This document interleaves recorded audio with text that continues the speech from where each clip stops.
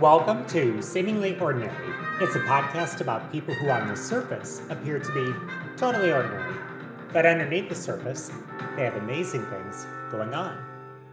Starting in August of 2021, Sarah Smeltzer Wright teaches drama and puts on the plays at St. James Academy. William Wright, her husband, teaches social studies and puts on the plays at St. Michael the Archangel High School. They married in 2018? Yeah, good job. Okay. They have a podcast, is called The Playwrights. Today, we're going to discuss their lives, why they got into theater, what their philosophy of good dramas, comedies, and musicals are, and what their podcast is all about. Hey, William and Sarah. Hi. Hi. Oh my gosh, it's so good to be here. That intro was great. Yeah, we're super excited.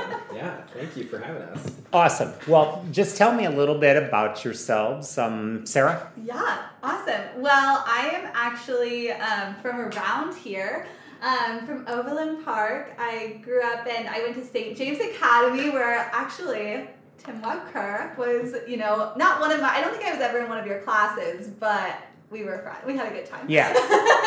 I knew most of your brothers and sisters. Yes. Yeah. I have 5 brothers and 1 sister, and they're the best. I absolutely love my big fam. But then I went to Benedictine College, and that's where Will and I met, and we did theater together there, and I also did journalism and mass communications while I was there.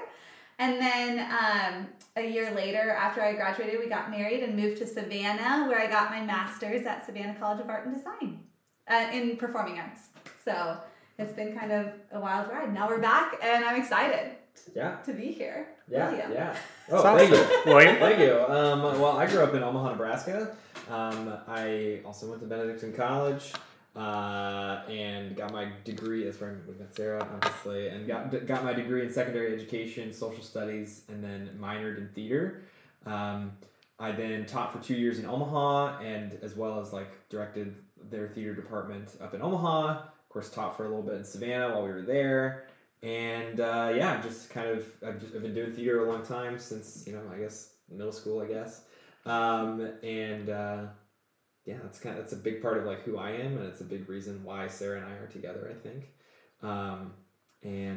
Just finished my first year at St. Michael the Archangel, and absolutely love it. Great school, a little bit newer school. And it's been a great time there so far. So okay. Yeah. Something I always like to know about people is what kind of a kid were you? I just always wonder, how did that carry through into adulthood, or did it carry through into adulthood? There is a home video of me while my two older sisters are kind of dancing around crazy in the living room. I think it's Christmas Eve. I'm probably 3. And they're dancing around crazy in the living room, and I'm hiding under the piano, and my mom pans over to me, and she's like, "Will, can you tell me the story of Christmas?" And I in the smallest voice possible, I tell a 3-year-old's version of the story of Christmas. And I think that was kind of me in a nutshell. I was kind of always kind of shying away from the limelight. I was a pretty good kid. Didn't get in any trouble really, not till later. And Eagle Scout. Yeah. I was an Eagle Scout. Yeah. So kind of carried that forward, I guess. But I was never making trouble. But I always tried to surround myself with really good people. Okay, so you had to get dragged into the limelight. Yes. I started to do theater because I felt like I was needed. I think. Really? As a boy in theater, I felt there was. I felt like there's a spot where I could be appreciated. Okay, there's the massive shortage of guys in a lot of theaters. Definitely at my school. Even in big schools. Younger grades in high school. I like a medium-sized school, but there was a pretty big shortage of men, and I was just like, well, they'll want me there. And I was I'm a middle child, so I was like, sure. And then cooperative. Exactly. Turned out I was pretty good at it, and so here we are, Oh, okay. Childhood really did carry through. Yeah. Sarah? We love that. Yeah. What kind of little girl were you? See, I was so I'm the, like I said, kind of bigger family. I'm the second oldest. So I was very much people pleaser, mom's assistant type of vibe. I was the second mom. I was totally on everyone, but I also was doing everything to get my parents' praise and approval because there's 6 other people you're competing with, right? So Right. Like, how do you get that attention? Right. So what I want to know is, does one of the kids just give up and just say, oh, the hell with it. Sarah's got all the approval. I'm just done. No, I feel like all of us in some ways are like, oh, but look at me, I'm doing, like, I feel like all of us got a little bit of a fight in us. You can tell through the group chat. Just kidding. Definitely. Sitting at the dinner table with every single Smeltzer, it's a lot. There's a lot of people vying for the I don't know, control of the conversation. Yeah. Yeah, we're all pretty much like extroverts kind of around each other. But so that was kind of, I think, what led into this stage. I actually started when I was like 9. I did mostly musicals, like all, I guess, before college. But yeah, so I think I was looking for that limelight. I was looking for ways. I wasn't very coordinated, so sports weren't really working out. So I was like, I could succeed in theater and I could get maybe some praise. I could sing like my dad. I could, and my mom was such like a stage mom. So I was like, it makes her happy. And I kind of just kept going with it. So yeah, I think that's where like in adulthood, it kind of has carried through where I've had to like actively make choices being like, am I doing this to people please, or am I doing this because I actually want to do it? It kind of becomes a big question. Right. I think that's like a huge question kind of in my life that is carried forward from my youth. Well, that's pretty profound, actually. That's to wonder that. Yeah. Am I doing this because is this what people expect of me? Yeah. Or is it because I actually like it? Yeah. Well, then there's the extra complication of I do like making other people happy. Right. So if I do this ridiculously complicated thing that's physically painful, then maybe that's good because I'm making other people happy. Exactly. Or am I putting too much like expectation on myself even though they don't really, they don't even care maybe. Yeah, they could just be completely oblivious. Right. Just so, like, give them a bag. Give them a bag of Cheetos and a couch, and they're good. They're good. So it's very complicated. Yeah, exactly. Okay, so just for fun, Sarah, I'd like to start with you on this one. Amazing. Is there something really quirky about you that your husband just never guessed in all the time that you were dating and engaged, and then he was delightfully surprised with it after you got married? He's like, oh, you do this? That's amazing. I'm obsessed. So I think, what's a quirky thing about me? I was actually thinking about this earlier today. We actually talked recently about what drives us crazy about the other person. So I get very terrified of like nighttime. I have since I was like very, very little. Like one time when I was a kid, they were like, the creases on your blanket. I thought they were snakes when I was like 8, and I was like shrieking, and I was terrified. And my parents come running up the stairs because they think I'm getting like murdered or something. And then it was just like, there's snakes on my bed, and my parents are like, where are you, crazy person? Yeah. But it just like periodically throughout my life, stuff like that's happened. And so Will loves it because now I still kind of get moments like that. And so I'll wake him up and I'll be like, I hear something downstairs. And it's like 3:30 in the morning and he's like barely conscious from his sleep. And I know in my heart, I'm like, I know there's nothing downstairs. I'm going to go check anyway because I have to. Because you have to. Because I can't sleep for the rest of the night if I don't know. If someone doesn't go down there and I'm not going down there. So yeah, that's probably my like quirkiest, weirdest, annoying part about me, I think. Sure. Yeah.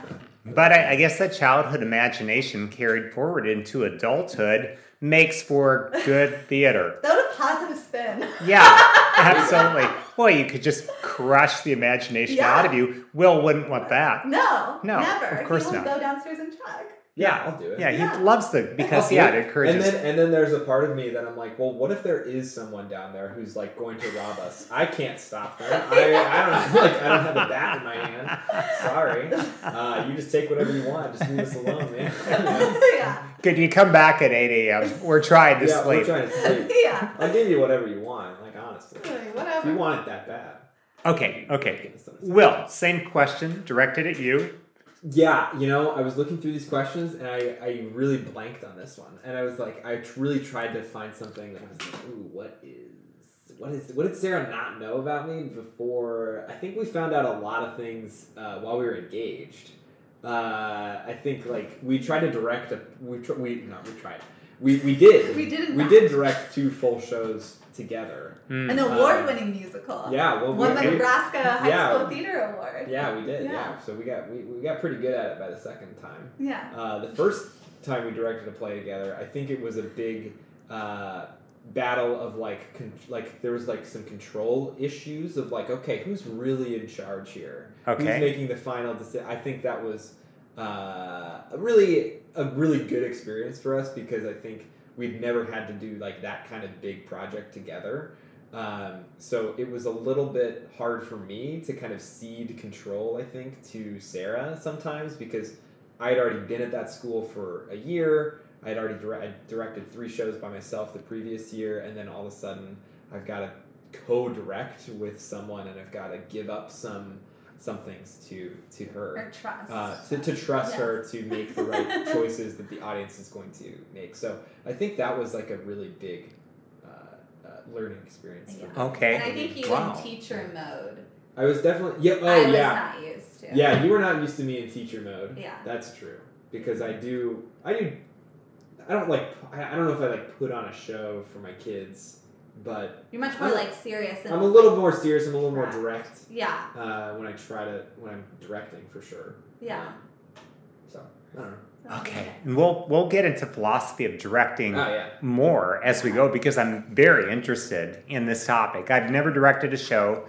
I wrote 3 plays in my 20s, so I'm just very interested to know how love do that. people actually direct these things. I just think Yeah. that's great. Yeah. Okay, so you've already partially answered, I think, this question, but maybe just to round it out, finish it out. Why did you both get into theater in the first place?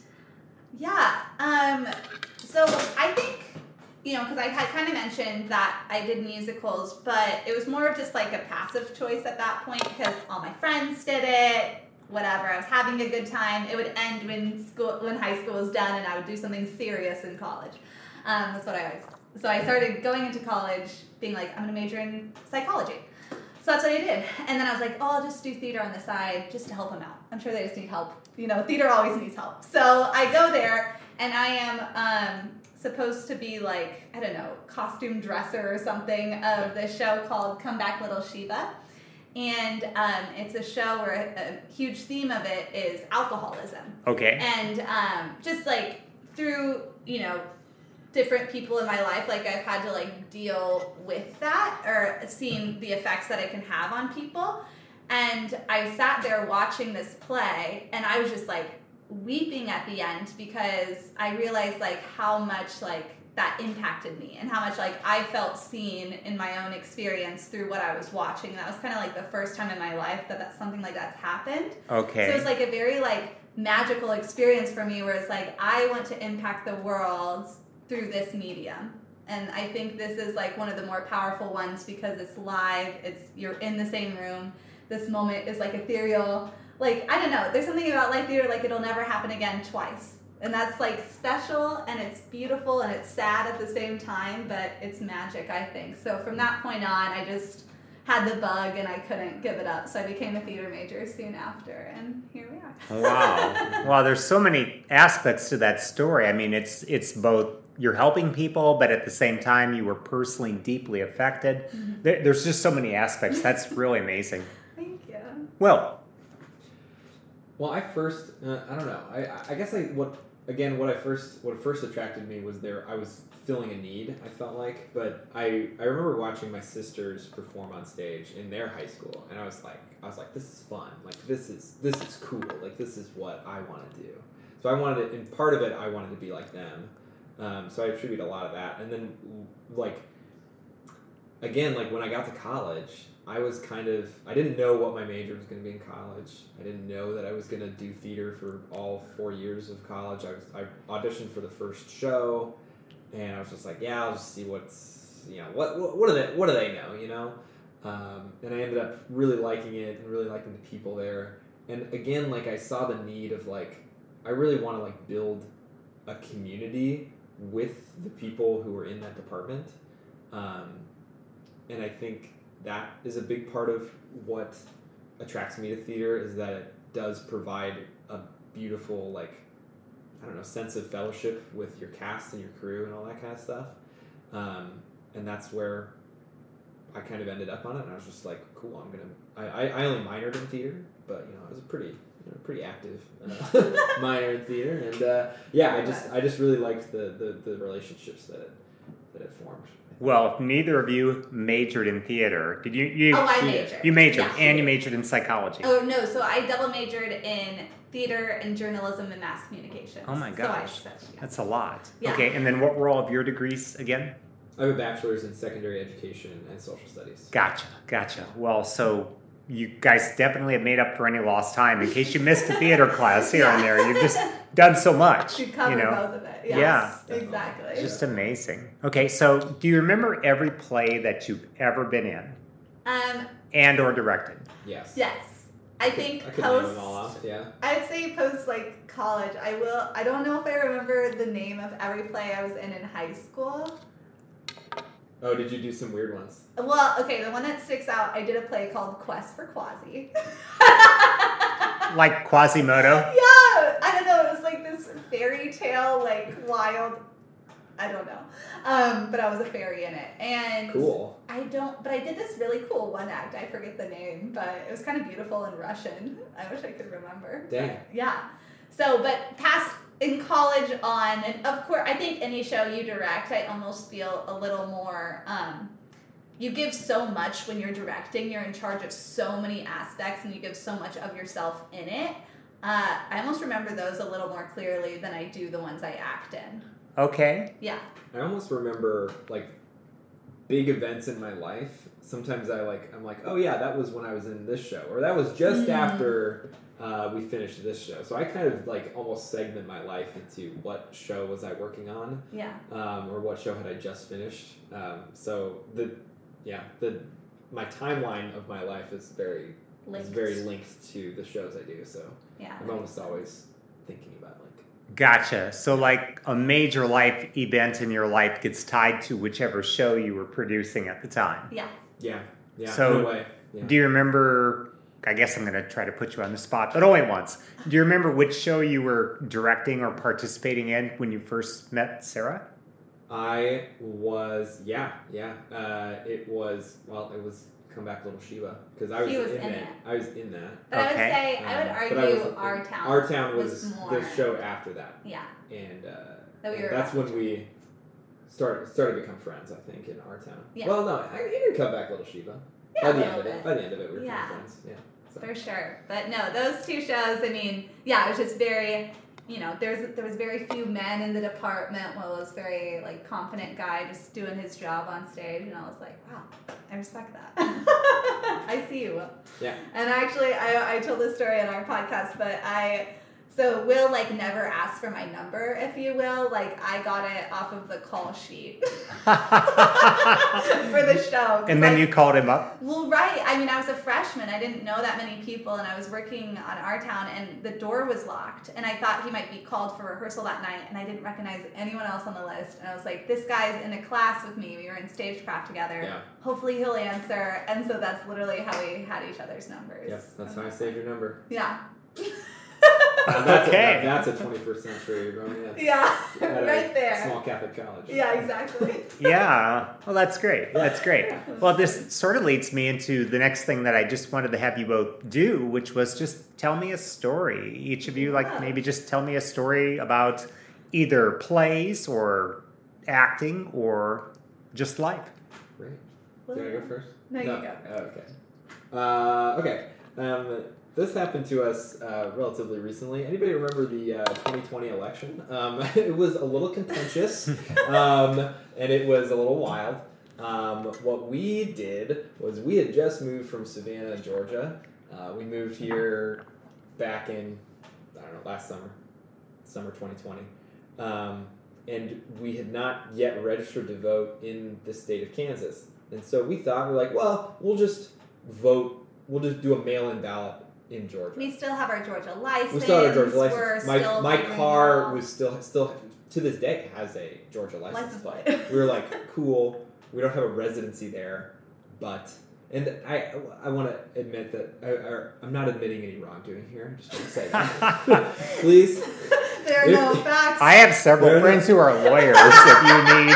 Well, we've already talked to the lawyers, actually. So, for sure. Oh my gosh. So we did that. We did mail-in a ballot in Georgia. Okay. And the website let us do it. I want to make that very clear.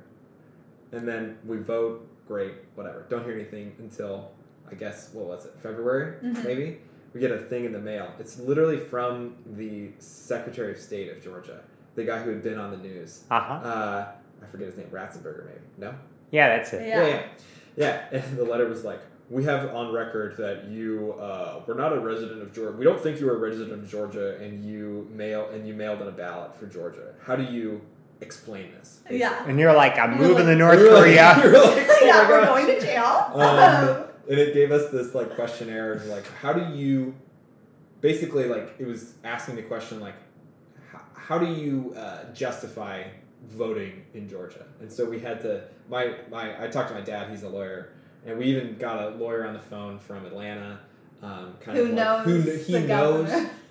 No, yeah, he knew, like, I don't know, she was on some lady on the board of elections or something Yeah. like that. So we were like, maybe we could just, like, get it, maybe Waved. waved a magic wand or whatever, somebody could make it disappear.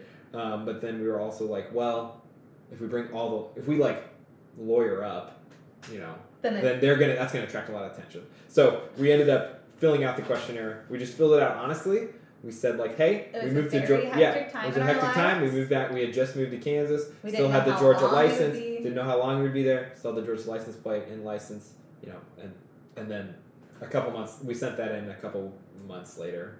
They were like, fine, whatever. Yeah, they sent an email. They're like, but you're good. Just don't vote in Georgia. Yeah, just don't vote in Georgia again, right? Don't come back to our state. Yeah, basically. Yeah. Don't eat any peaches. It was Yeah. pretty touch and go there for a little bit. I was like, am I going to go to federal prison for like 20 years? We literally Like, Googled, like, what is the jail time for voter fraud? And we came up, there's this one woman who, like, frauded, like, I don't know, 2,000 votes.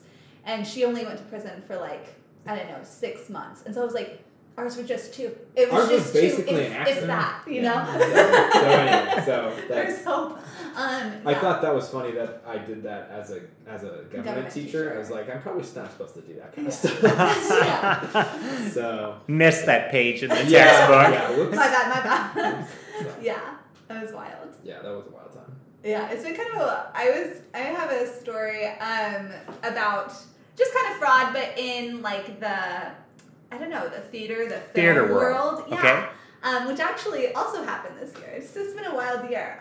So my friend sent me this audition for this movie. And it was on like 3 different audition pages, and in the film scene, like you find them online, you know, or you have your agent, but if you're doing it, you know, for free sometimes, like they're just on the web. So you memorize this scene or this monologue, I sent it in, and I was like, great, it's shooting in Paris in May, that sounds amazing, oh my gosh, what if I get it? Probably won't, but whatever.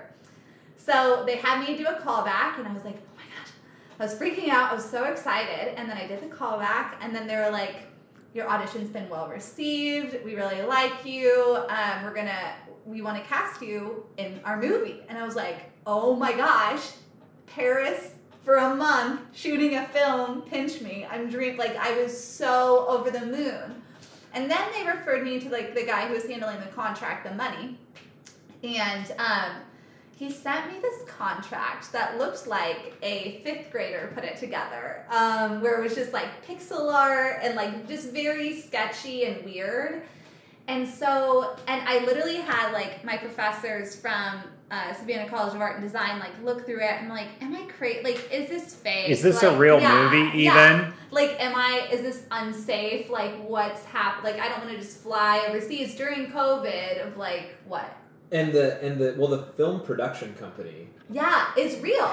it's real. Like they have an Instagram. Right. We saw like bits of their films. Like Yeah. they're real. Yeah, so we tried to do as much research as we could before, like, kind of asking. We did ask some entertainment lawyers in this case. Yeah, we were talking to a lot of lawyers around this time. It was wild. Yeah, these were both happening like at the same time, or like one right after the other. It was. I don't know. Yeah. I feel like my podcast is going to get deplatformed after this episode. Oh, I'm so sorry. Please do But so once I got this contract, I never signed it or anything because I was just like, it just also felt crazy that someone would write up a script, fake a whole production company, all this stuff. But then, like, the contract, it wasn't real. Like, anyone we showed it to, that was just like, it doesn't even make sense. There's 2 locations. They're saying it's in France, but really they're doing it from Portugal. Like, what is happening? Are they asking for money? No, that was the thing. That was what we couldn't figure out. Because they never asked me for money. They were just like, here's how much we'll pay you. And so I was like, great. Well, but then it's like, okay, how are they going to pay me? Are they ask for my bank information? Are they going to give this to me? And then it's like a trafficking sort of situation. Right. Like, all of these kind of Right. Are they going to kidnap you? Or are they going to do something? Right. Yeah. Okay. So I decided not to go through with it. But all of this for a warning of just like, that's what the hard thing is kind of about like our world, is because sometimes you try to you put yourself out there, and then stuff like that happens. People take advantage of those people who are kind of, they really want something. Right. Because they know like you really want this, so they're willing to like take advantage of that desire. Oh, good point. Good point. So I read a book on con artists. It was called The Confidence Game by a Russian PhD. Her name is Maria Konnikova. And people thought it was the best book on con artists since roughly 1946. Wow. And I thought it was really good. And she had a number of statements which really surprised me. One of her general premises is that 100% of the population on Earth gets conned at some point or another in their lives. Everybody gets conned. It doesn't matter how smart you are, or how wise you are, or how cynical you are, or skeptical. It just doesn't make any difference. You've been conned. That's one of her premises. Then her second premise I thought was super interesting. She said she knew what type of person gets conned. And I was wondering, oh my gosh, well, what type of person? I bet I'm that type of person. This would be terrible. And it turns out that it wasn't guys, and it wasn't girls, and it wasn't people of any particular race, and it wasn't people of any particular age, or number of IQ points, or religion, or no religion, or anything like that. The number one factor was, how desperate are you? So, unfortunately, people who are kind of down and out, if life has kicked them in the shins, that's exactly the person who's going to get conned. She gave this example of this Nobel Prize winning physicist who was 65 years old, and this beautiful 25-year-old Russian wonderful lady wrote him and said, I've just always had a thing for physics, and I've always had a thing for physicists, and you just seem absolutely amazing to me, and I think that we should get in touch. Long story short, she was probably some guy named Fred, and she just absolutely cleaned out his bank account. Absolutely cleaned it out. And people wondered, well, how could he possibly fall for a scam like this? I mean, he's world famous, 65, so he should be wise, and he's, a nuclear physicist. How could he possibly fall for this? Well, he was a lonely old man. Yeah. It was just really that simple. I mean, the poor guy was desperate. So, that was kind of the example, is that, hey, if you've been bankrupted recently, that's right about the time that the financial scammers are going to show up and clean out whatever just might be left. Right. So that's just, or if you've been romantically had your heart broken, that's probably about the time you're going to get the email from, I don't know, some guy named Rex, who's pretending to be a Russian beauty or something. Right. Gosh. Yeah, no, I totally believe that. And I think that's what... And especially, like, there's a lot of things like that in the theater world because people want it so bad. You want it so bad. Yeah, they want that, like, career so bad. They're willing to do just about anything, but then that's what they know that, Mm-hmm. So I guess it's more of, like, a warning. Luckily, I didn't fall for it because I have amazing people in my life that are like, Sarah.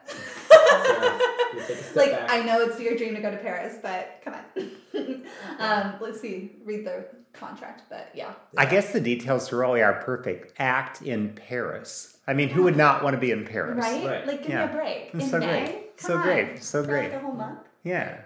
Okay. Well, let's kind of get into your podcast and also just your theories of things. What plays has your podcast discussed so far? Sure. So we run a podcast called The Playwrights, wherever you get your podcasts. And we started this a year ago. kind of done it on and off since then, Yeah. episodes here and there. We started in quarantine because Yes. we were Bored? Yeah. Yes, but also, I was finishing up grad school. I mean, my last 3 months were at home, Right. and where I had for the past year and a half been constantly doing theater, like every day working on the craft, and I was just like, oh my gosh, Will, I don't want to lose that. Like, Right. I miss those creative conversations. I miss that. What can we do? And so that's kind of where it stemmed from, where we just wanted to still be on our game, still finding a reason to read new plays and discuss them with each other, because we really enjoy doing that, like as a couple. Yeah. So yeah, that's kind of where it all started. We have covered, the classics of. Gosh, I kind of think of them in order. I'm like, we love started with The Humans Mhm. by Stephen Karam, a Tony Award-winning play from the last few years. We did, what is it? Betrayal by Harold Pinter, Pinter. who's a classic. Yeah, more of a modern classic, I would say. We've done some. We did another one called "Gruesome Playground Injuries" by Rajiv Joseph. Yeah, that's what you directed. Yeah. Um, So it's nice. We'd like to bring. So during COVID, sometimes we'd bring my friends over and kind of be a distance away. But like my friend Claire and I directed "Gruesome Playground Injuries" we did it together, and so it was fun to talk about that on our podcast, where we could talk as directors. We had my friend Gaines on, and he wanted to cover True West by Sam Shepard, because that's just one of his favorites. I reread that recently. Yeah, it's really good. Yeah. So that was fun to kind of just like get into with him. So it also kind of created this like outlet for our friends and for us to kind of just actively talk about a play together for over an hour and just like get into it. Yeah. Kind of I directed a play in the fall called Radium Girls, and so we brought on my assistant director for that. Mm-hmm. Our most recent episode is Romeo and Juliet. Yeah. We've done like Cat on a Hot Tin Roof is I guess an American classic that we did. August Osage County. Yeah. So we try to we've most of what we've done is 21st century plays, but we've done a few really old plays, Shakespeare-ish, and then I would say a few in the mid 20th century. Yeah, I would say kind of half classics, half more modern pieces people might not have heard of. But yeah, it's fun, and sometimes we do plays that we've read, but sometimes we do new plays, and I don't know if I have a preference. Sometimes I almost like going into plays I've already read, because then I can kind of look at it through a new lens, or kind of think about what I was like when I first read it and what I think now. That's fun to answer. Oh, I love that. I just love that. Well, because I'll just give you an example from literature, I guess, from novels. Mm-hmm. But they always say Huck Finn, if you read Huck Finn when you were 10 years old, it's a boy's adventure story, is what it is. And then if you read it when you were 20 years old or a little older, it's a social commentary. And you miss all of that completely when you're 10. When you're 10, you're seeing escapes and people floating down the river and people after other people, and you see the comedy and things like that. Then when you're 20 and a little bit older, there's this profound commentary on human psychology that's going on. And so it just becomes two different books. Exactly. It's kind of like the movie The Sixth Sense or like Fight Club, where if you see them twice, The Sixth Sense, I don't want to do any spoilers for people, but if you see that movie the first time through, it's one movie. And then if you see it on a different day after that, it is a completely different movie. And I just love that about it. Yeah. Just absolutely love the fact that it just rewards an extra reading or viewing. Yeah, exactly. And especially with especially with the Romeo and Juliet, like you start reading that freshman year of high school and you're like, why are we reading this? This is so long and boring, and we're reading this out loud in class, and none of it makes sense because it's told in Shakespeare's language, and I can't even understand. And then it's just, you read it so many times, especially like when you're studying theater or you do scenes from it in class, and so you're constantly reworking it. And I think that's what makes Shakespeare so great, is because you get something new out of it like every single time based on like who you are, and it's just because of like the poetic language especially. So for sure. I'm totally with you on that, where it's cool and it's fun to just think about your life in plays, like you kind of said. Yeah, and it's great to hear other people talk about a play that they have acted in and a play that they've directed. Maybe you've only read the play, Right. but then you talk to someone who acted in it, and it's like, whoa, like okay, that's something I never thought about, because you inhabited this character for a month or two, and you put yourself in their shoes. Whereas a reader, you're not. You're kind of doing that. You might identify with the same character that the actor is playing, but you might not. You might hate that character. Yeah. Right. Yeah. But it's kind of, when you talk to someone when they're passionate about something or ignites that fire, and you kind of see that and you hear it in their voice, it's really fun. I don't know, even on the podcast, like I love listening to them later, especially for the episodes where we have like guests on, because you hear that time together and you hear that like electricity. And I think that's just really special. It shows like what passion for what you do like can cross over into different mediums, and that's really cool. Absolutely. Yeah. I want to actually give you just a big compliment on your podcast in the first place. I listened to The Cat on a Hot Tin Roof because I have kind of an emotional attachment to that play for a ton of reasons that I won't necessarily go into. One of my closest friends was in it, etc. So anyway, I just loved, first of all, how you spent time on the author's biography, because I've read a lot about the author, Tennessee Williams, and I think I read Glass Menagerie something like 7 or 8 times, and Streetcar Named Desire, and my favorite college professor had a thing for Tennessee Williams, so then we all had to have a thing for Tennessee Williams, and so that's the one I wanted to choose. And first you discussed, I think, the author's biography, and then you got into the era in which it was written, and then you kind of discussed what was considered to be like socially conventional and what was like sort of like pushing the boundaries a little bit. And then also you just discussed areas where the author had extra depth, maybe bottomless depth. And then just some of the funny parts of the plays. And then there were just other high values of theater that just came out, just all from your discussion. And I just wanted to compliment you on just being so comprehensive. Thank you.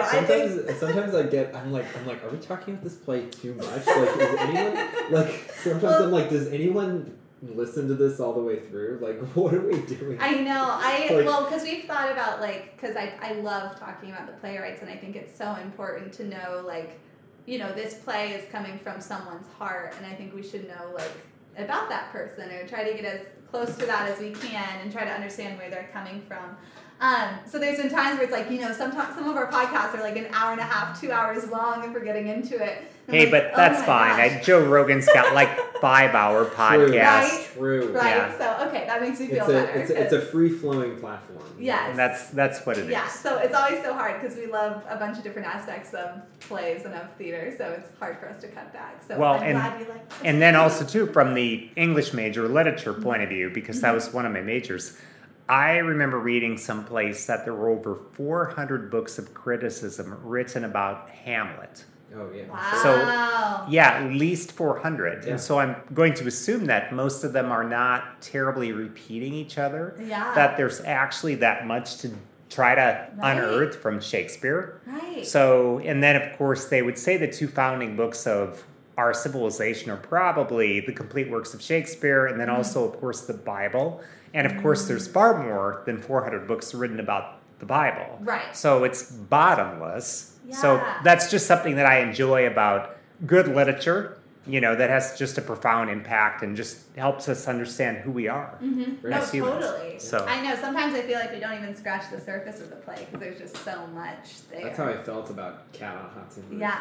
At points I was like, I don't even know what to say about this. Like, what am I going to so say? much. What am I, a high school theater director, going to say about Cat that has not been said before? It's just so it's a little intimidating sometimes. I'm like, I don't feel smart enough to really host this podcast. Hey, that's the story of my life. Not feeling smart enough to do things. We're just gonna try it. Yeah, we're just gonna try it and try to have fun. Yeah. And work hard. Okay, so let's get into your philosophy of all those things, like plot, character setting, symbols, themes, mysteries, and more. And then just please feel free to illustrate your remarks with examples from theater, books, movies, songs, comics, just anything. Great. And your life, etc. So I guess let's start with plot. How important do you think plot is? For me, it's number one, because if I'm seeing a movie, if I'm watching a play, whatever, And I don't care about what's happening up there. If I don't care about, if I know what's going to happen or I can reasonably guess what's going to happen, I'm just not as interested, right? It doesn't matter unless I guess if like Adam Driver is there right in front of me, and then I'd be like, I'll look and see what Adam Driver's doing, like any day of the week, whatever. But if I'm not engaged in the plot, if I don't have that going on in front of me, I personally can't connect to the material as much. See, I don't agree. I Great. think it stems more. I think I like character based for the plot, because sometimes I'll watch a movie or a play and it's just kind of like, oh, that was just a fun story. You know, like I think of like a farce like Rumors, where it's like, it's not very character heavy. It's just like a fun time to watch. They're slamming a lot of doors. There's a lot of chaos. And then that's the whole kind of evening.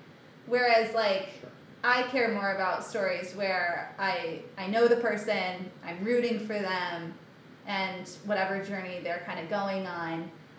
But, you know, I think plot is like really close, because if you don't have that and you just have character, then like, what are you doing? You're watching a documentary. Those two things are linked eternally, right? If you've got a plot with no good characters, well, then you've got a Transformers movie, which has like a really weird plot, and I guess like, maybe it's really exciting to watch, but you don't care about any of the robots, right?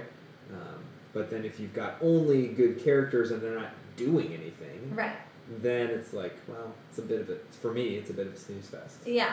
So I think those are like very closely linked. You've got like Marriage Story. Yeah. You've got pretty good characters. I think there's some pretty good characters in there. Yeah. But then I just like the plot. I was just like, who cares? Right. But I think from a directing standpoint and from an acting standpoint, what I focus on is character, because then I think the plot. Well, certainly from a directing standpoint, Yeah. you've got to focus on character more than plot. Yeah. Yeah. But if the playwright did his or her job according to your lights, William, then plot should already be taken care of. Right.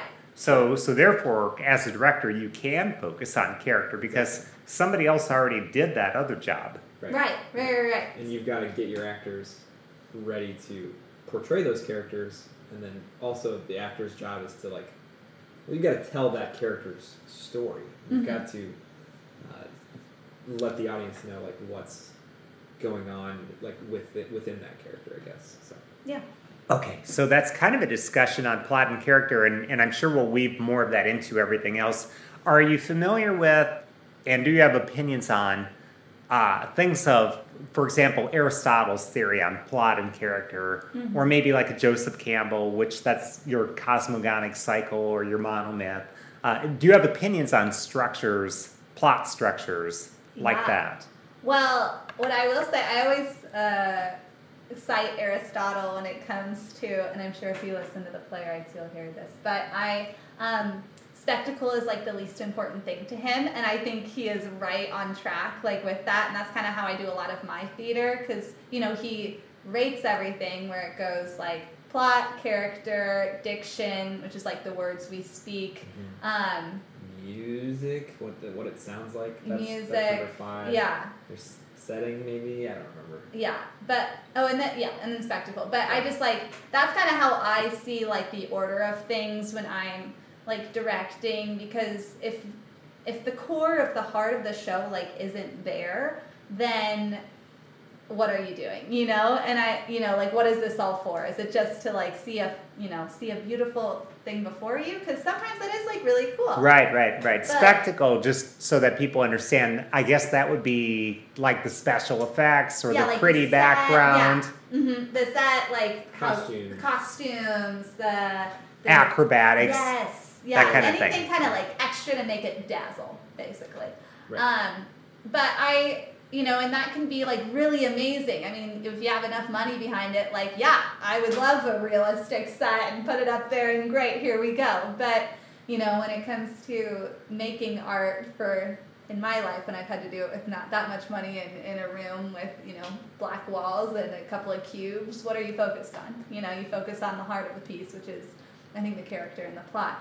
But I will say with the monomyth man's journey, I don't know if I have that kind of mindset when it comes to directing, because I'm like a very much like kind of ensemble based type director where I don't view it as maybe one person's journey, but I think it's like all of the characters on stage or in the film, like what are they all experiencing together and how are they affecting each other. Is kind of how I see it. Yeah, I think we can get tripped up with like the hero's journey because we sometimes see it as like this magic formula of like, oh, this is how you tell a story. Right. And like, yeah, it works. You know, it's the original Star Wars, of course. Like that's a great. It's an incredible hero's journey, right? And it works on almost every level, right? But then people try to recreate that, and they just think that's this magical, or it's this tried and true formula or whatever. But there's so many other intangibles to telling a story, right? We care about the characters within the original Star Wars, right? We care about what happens to them. We care about their fight, all that kind of stuff. If you and you've got great actors portraying those characters who really know what they're doing. You know, Han Solo is not just this like big jerk, but you're like, yeah, I want Han Solo to win at the end. You know, I want Luke to win. You care about him. Yeah, exactly. So, it's not a one man. Oh, it's not a automatic home run, I guess. Yeah. Just I probably should have had us clarify this at the beginning, and you could help me out with this. But with the hero's journey, essentially, there's a belief by some people that every story has to employ this skeleton, and that if you don't have the skeleton, readers or viewers are going to look at the story and think there's pieces missing, or they're going to think something's incomplete and they're not going to like it. And so the hero's journey essentially is you have an ordinary person who's living an ordinary life, and then they either decide to go on an adventure or they're kidnapped and hijacked, and then they're taken into the night world. They were in the day world, which was the ordinary world. They were just an ordinary person living an ordinary life. The night world is filled with strange yet intimate forces. It's kind of like looking at your house in moonlight. Suddenly, everything looks shiny and different and potentially scary. There could be snakes on the bed. Amen. You know, it's just a bed. But at night, the mystery comes out. And then in the night world, you go through a series of tests or challenges. You probably encounter a guide figure, an old wise person who has been there, done that. That's the Obi-Wan Kenobi in Star Wars, for example. Or you might run across a false guide. That would be Darth Vader in The Empire Strikes Back. And then there could be more tests, more battles, but then there's a big climactic battle, like a dragon battle, or you're fighting your evil twin, or just it's the ultimate thing. This is the blowing up of the Death Star, I guess. And after that, then one of four things happen. Sometimes all four things happen. There's a sacred marriage, where every Shakespeare comedy, I guess, ends with a marriage. Yeah. Or there is a elixir theft. That's when you capture the gold, or they take the ring in Lord of the Rings and they throw it into the fire and save the kingdom. Or it's the end of the scam movie, like Ocean's 11, when they steal the stuff. We just watched that. You know, there's glorification that could happen at the end. That's like the shining moment. For example, they blow up the Death Star and you have that glorification. Right. Or there's Father Atonement, which means that the order is restored, like the good kingdom is restored. Like at the end of Robin Hood, like Robin Hood after he gets done robbing everybody and doing all the rest of that, the good king comes in and takes things over, like, and the kingdom is restored to goodness. So the oppressive king, the Kim Jong-un character in Robin Hood, is out, and instead now we have, you know, a shining, you know, united Korean democracy or something like that. Yeah. So, and then finally, there's a gift given to the community, and that's essentially every story, if it's going to follow along with this hero's journey. That's right. Can you add anything, or Yeah. did I misremember anything? No, because that is it. I think because I think like theater in the early 19th century was kind of like around that point. Do you remember? It's Eugene Scribe. It's called The Well-Made Play. The Well-Made Play, and Okay. it follows kind of that structure where it's like all of his plays were under that, and they were very clean, and like there was, you know, it's almost like tied with a bow, and then there is kind of a dissonance in the theater world where people are like, no, we don't want to do that anymore. We want to kind of find and explore like naturalism, and that was just, a meat market on stage, and people would just come and buy their meat, and you would just watch that, and that would be the show. And like that, it was like so crazy. They even didn't they make that theater like especially cold to make it feel like you were in like a not a grocery store freezer, but I guess kind of that. And so that happened, and then it kind of led into realism, and then that led into like absurdism and surrealism, and so all of these different forms kind of broke off of that, where they weren't following that kind of structure anymore. Where they were, like Waiting for Godot is, it does have like a point, but I wouldn't say like you go on a whole journey with them, because it's them just waiting right on stage. I think theater breaks away from that hero's journey much more than like Hollywood a film movie. does, yeah. Right. And then even like big Hollywood movies, almost all of them follow that, right? But then you get like kind of the more indie movies are going to be a little more experimental with what they are trying to do. Right. Gotcha. So then that's really kind of the take on plot, is that we can either have the well-made story, or we can have something that's kind of experimental, like all of the movements that you cited. Right. Yeah, exactly. Okay. And I think both of you have made your positions pretty clear on plot versus character. Is there any final things that you would like to add on that? I guess I'd ask you, Will, when you're acting or preparing for a role, is like, how much do you think about the plot when you are like when I'm acting? Yeah. I think the best acting that I've ever done is when I've thought about and tried to portray the overall message of the show rather than the plot. You've got to get, of course, the story across, right? But my most successful acting has been when I'm thinking about when I'm trying to convey, like, what do I want the audience to come away with at the end of this? What do I want to emphasize? So, like a particular theme? Yeah. Okay. But are you thinking of Waiting for Godot? Yes. Okay. I don't want to take away your experience. Oh, you're gonna criticize me? No. I'm not. I'm just like, I just think with a show like that, because it is so complicated, and you like the audience has to understand. It's almost like, with Shakespeare, where you're very focused on like, you want to make it clear, because they might not know what you're saying unless you try really hard for them to know what you're saying. Right, the gestures really have to match the words, because audiences will pick it up. Yeah. If the actors and directors are doing a bang-up job. Yeah, and Beckett's kind of like that, especially I think with Waiting for Godot. So I totally get you on that front. But I don't know if that's the case, or it should be the case for every show. I don't know. Okay. Sure. I just think... that's just been my experience. Yeah. No, I'm sorry. I didn't. I'm sorry. I'm attacking your experience. I apologize. Because my experience... What's your experience? I feel bad. We focused a lot on focusing on the other character on stage, impacting them. So it's kind of taking it off of yourself, because, when you're talking, to your spouse, to your family members, to your friends, I'm not the type of person, I just kind of like say what I feel. And that's a lot of characters on stage, because you're watching the kind of pinnacle moment of their life. So of course they're just going to like kind of blurt it out, or if they don't, that means something. There's subtext. Right. Right. So I think for me personally, when acting, I'm just thinking about how to impact the other person, or how to get that and a reaction out of them. I don't think about the plot too much, and maybe I should. Maybe I should put that more into it. Maybe that would add some more depth, because I don't think I've truly ever like thought about it a lot. I just kind of know the story, but I'm not like actively engaging with the overall broad story. I think as the director, that's kind of their job. job. You have to be concerned with the plot, because you have to hit the right story beats. Right. If you don't emphasize the right story beats, then the audience misses crucial plot points.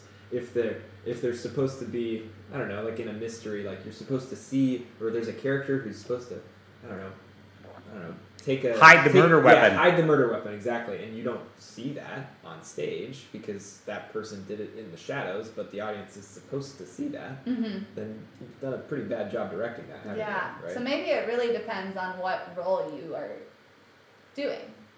So the I director think it focused does. more on plot. I think the director starts with setting the actors off on the right path for characters. But that's a lot of the actor's job is to figure out Let's figure out their character. that. Yeah. And then, Okay. and then the director focuses on other things, on how to bring the rest of it to life. That's our final stance. That's our final stance. Okay. There it is. Okay. There it is. All right. Well, I feel good about that. let's clarify everything for listeners then. How do we achieve awesomeness in theater as writers and then as actors and then as directors? Maybe we should take them one at a time. Yeah. So as writers, So Will has more experience writing. He's actually an award-winning playwright. Sure. oh, what's your play? Oh, I wrote a one act in college. Awesome. But it won a national award. It's kind of I cool. was a semifinalist. Yes, sorry. Yes. Sorry. But Yes. national. No, it was good. It was a fun play. Right? It was like kind of a farce comedy. Title? It's called The Curtain Rod and the Fermented Man. Oh, it's a funny It title. was kind of an odd couple comedy, and it was fun. Isn't it two guys in like a college? Two guys in they're just graduated colleges, were sharing a dorm. One was really a slob, and one was really uptight. And Got into it. they got into it. They were friends, but they were kind of enemies. Neil Simon inspired. Very much so. Is it funny? People laughed at it when we did a staged reading of it. Or no, It was a serious drama, but people laughed at it? No, it was supposed to be a comedy. Yeah. Thank goodness. So. And they did the full Yeah, length there for was- the next year at the one act at Yeah, Benedictine, that's right. which That's was right. funny. They did the full production. Yeah. It was fun. Okay, so how do we okay. achieve So how do you awesomeness? write? How do you write? Wow, guys, that play took a lot. That was a lot of planning before you are writing the dialogue. I knew, that ending changed a lot. So it was a ton of writing and rewriting. I had a pretty good structure in my mind. I was like, okay, cool, I know how I want this to end. And then I was like, I wrote it all out with the dialogue. I heard, because I wrote it for a class. And then I heard that it was, we read it in class out loud. And I was like, whoa, this isn't working. And then I got feedback from people. And I reworked the ending several different times. And then I got to a place where I was happy with it. And then I rewrote it again for the final submission in that contest I was in. So I got even more feedback and stuff. So writing is really, really hard, but it's super. It can be, it can be really rewarding, and it can be. I really like doing it. I wish I had more time to do it, but and I wish I had more good ideas. But I think the hardest thing is fleshing out. Like, I go to, I was just trying to write a scene even this year just for fun, just to get some juices flowing, and I always just run into the issue that it's too short. It's like, it's 3 pages, and that's like, and I'm like, I don't know what to do. Maybe you should be writing skits, Sarah. yeah, honestly, probably. But yeah, it was just like how I always just hit a wall if, because I think I get to the point too soon. I think that's where people reading it out loud to you really helps. Yeah. And you're like, oh, that was not as clear as I thought it was. Yeah. Or just getting other people's feedback. It feels vivid when you write something, and then when you try to communicate it to another person, they could very easily say, well, huh? Yeah, exactly. And so that's where I guess the rewriting and hearing it out loud, and then hearing it out loud again, and getting more feedback, where that's just really helpful. I think that's what I'm picking up from both of you. No, for sure, and staying open.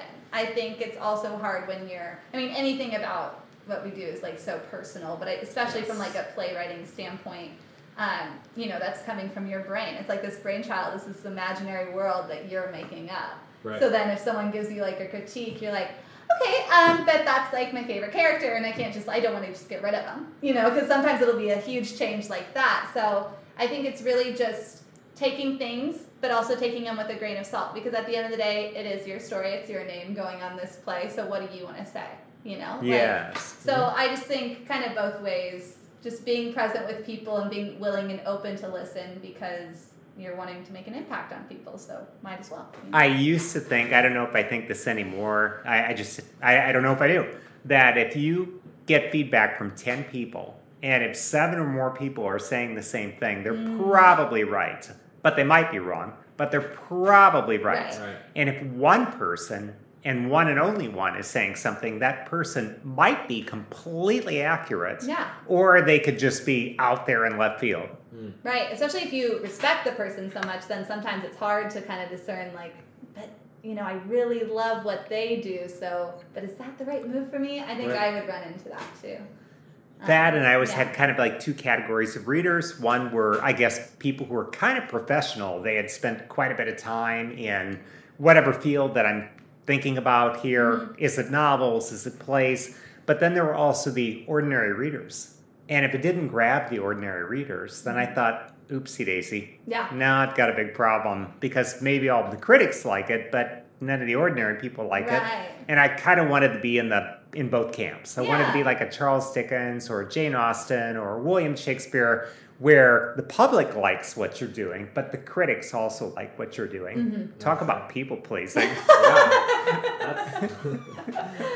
I feel that. I was like, wow, I really want to be. Yeah.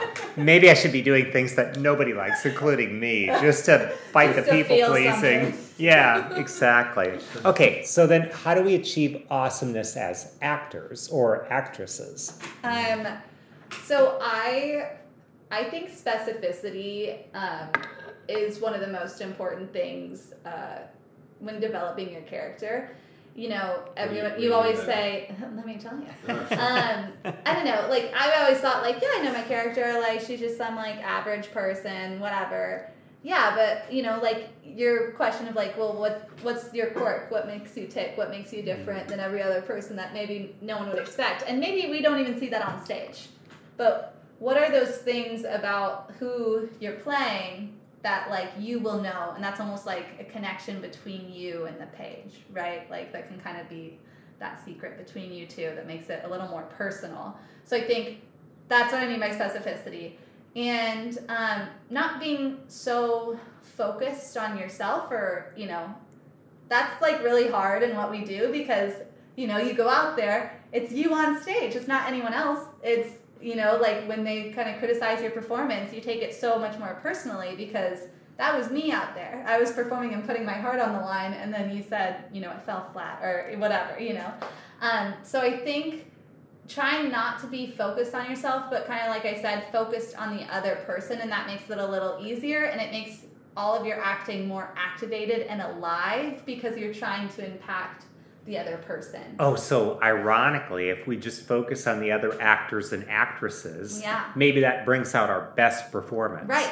Acting is reacting. Acting is reacting. Is that a saying? Yes. I'm not that much in the theater world. That's a saying. Yes. I like that. That's good. And I will say one more thing. I'm so sorry. Oh, sure. I know. Take my acting class next year. No, I'm just kidding. But if you are looking at a scene, I guess I do get a little more formulaic about a scene where, and, I'm sure if you're an actor, you've heard of these things, but, like, knowing your objective, and that's what your character wants, and doing whatever you can to get what you want.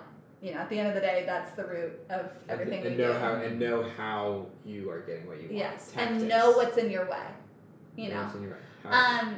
So I think for a scene, what really kind of blew my mind, I had always thought of the play, overarching play, you had one super objective, but in grad school, we kind of talked about how each scene, you should have a super objective for the scene, and then there's, all of your actions stem from that smaller super objective, which is under the main one, which just kind of, like, open the door, rather than, like, you're only possessed by this one word. It could be, like, 20 different words throughout the play, because your character goes on a journey, so you shouldn't be, like, bound to that one. So it can kind of open up new avenues in that regard, if that makes sense. Yeah, it does. Yeah. I love it. So that's for me. Well, great. I think especially for beginning actors, I think mastering material is incredibly important. I work with a lot of high school actors who have a lot of trouble learning their lines. Right.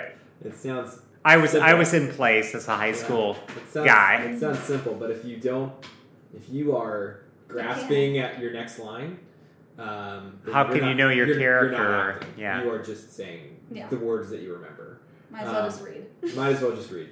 Yeah. So mastering that material and kind of like what Sarah was saying is like doing your homework and understanding like what do you want in the scene. Mm-hmm. That's how I begin every rehearsal. It's just like or every I guess rehearsal process. So yeah, all mastering the material and having a sense of what kind of like what I was talking about earlier, like what the playwright is trying to say. I think that can help some people. It helped me a lot. Maybe it doesn't help as many other people, but I think that helps. I'm so happy for you that helped you. Okay. Thank you, Sarah. Okay. Thank you. It's good. Finally, directors. How can directors achieve awesomeness? There's a lot of practical stuff with directing. Yes. You got to be organized. You've got to know from day one what your plan is. If you are flying by the seat of your pants as a director, you will either everything might come together at the last minute, but there's a good chance that it will not. Mm-hmm. And if you've got a plan from the beginning, if you're organized, if you've got the people around you to help you, then you're going to have a good chance of succeeding. You've also got to do your homework. You've also got to master the material. Yeah. And be able to, and have that message that what do you want the audience to come away with? And So everybody's going to come away with something different. So it's at least 98% planned. Oh my gosh. Yeah. Very organized. I don't know if it's that high a percentage. Sure. No, sorry. I was just gonna add. I would probably say 80% planned because I think there is room for like inspiration to strike for actors to do something that they're like, oh, that changed my blocking, but that makes so much more sense and it's clearer for you. So I think there's that room for creative. There's conversation. Yeah. Oh, absolutely. Yeah. If you leave room for that, great. If you end up changing things, great. That's the creative process, right? Right. And you as the director have to be elastic enough to be like, oh, yeah, that's a better idea. You should do that instead. Yeah. Or like, oh wow, I loved what you just brought to the table. Keep that. Okay, so you could be very planned out, 98% planned out, provided you're willing to be super flexible, bend yourself into a pretzel, be a contortionist. If the new idea comes along, well, then we're going to ditch this part of the plan. We're going to replace it with this other part of the plan. I think I struggled in the beginning as a director where I was the 98%. Okay. And if it wasn't the 98%, I was like very upset. I was like, why is this not in place? Why aren't you doing your job? I was like, this has to be exactly like this. And I think it stifled, some of like the actors, or like I would get so in my head of just like, no, this moment has to be this, and if it doesn't, it fails. But that's not like a healthy mindset to have where you're creating this story. So it's not moments to succeed. It's, how are we telling the story? How are we finding like those opportunities for growth for these characters, or dissent? So I don't know. I try to be like a little bit more 80% and put more trust in the actors and in my designers too, because that's also a huge aspect you have to be in charge of. And there has to be like a ton of respect for the designers, and I think that sometimes gets lost. I didn't know about it when I was in high school acting. I was like, wow, the set and the costumes are magically here, and I'm just on stage. Like, where did this come from? Exactly. It just appeared. People made it. Yeah, but like, that's as important as the acting as far as like how much work and thought goes into it. Oh, a ton. So I've seen directors build their own sets. I mean, they haul in the lumber, they bring in the nails, they bring in the hammers, and then they start with basically a concrete floor. And then by the time they're finished, they have a scene, or a set that just looks like no other set. Right. Yeah. Right. So it's just like, it's having that respect and openness in place, but also that plan, because I hate being in that conversation where they're like, what do you want? And, sometimes when I was green, I'd be like, I just trust you, whatever you want to do, I know. It's like going out with friends, and then it's Friday night, you say, what do you want to do? And then they say, I don't know. Yeah. What do you want to do? And then everyone's like, oh my gosh, this is so like, awful. We're not getting anywhere. Guess Yeah. we're just going to go to Applebee's again. No. Yeah. It's decision making at its finest. So if you are an indecisive person, maybe directing isn't for you. And I link directing a lot of times to, well, I've almost exclusively just directed high school students. Mm-hmm. So I link it a lot to running a theater department. Okay. Mm-hmm. And so I think that's where a lot of the practical organization side comes about with me. Is like I this might sound bad, but I rarely see myself as an artiste of like ooh, we're going to be this is going to be so avant-garde. It's going to be an incredible experience for the audience.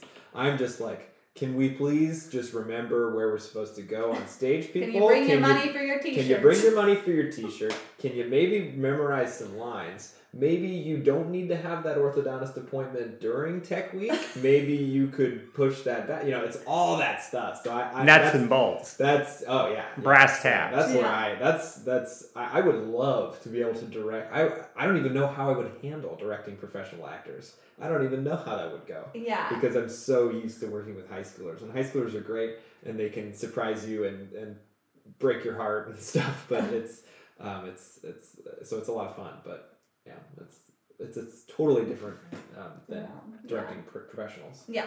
No, for sure. For sure. Okay.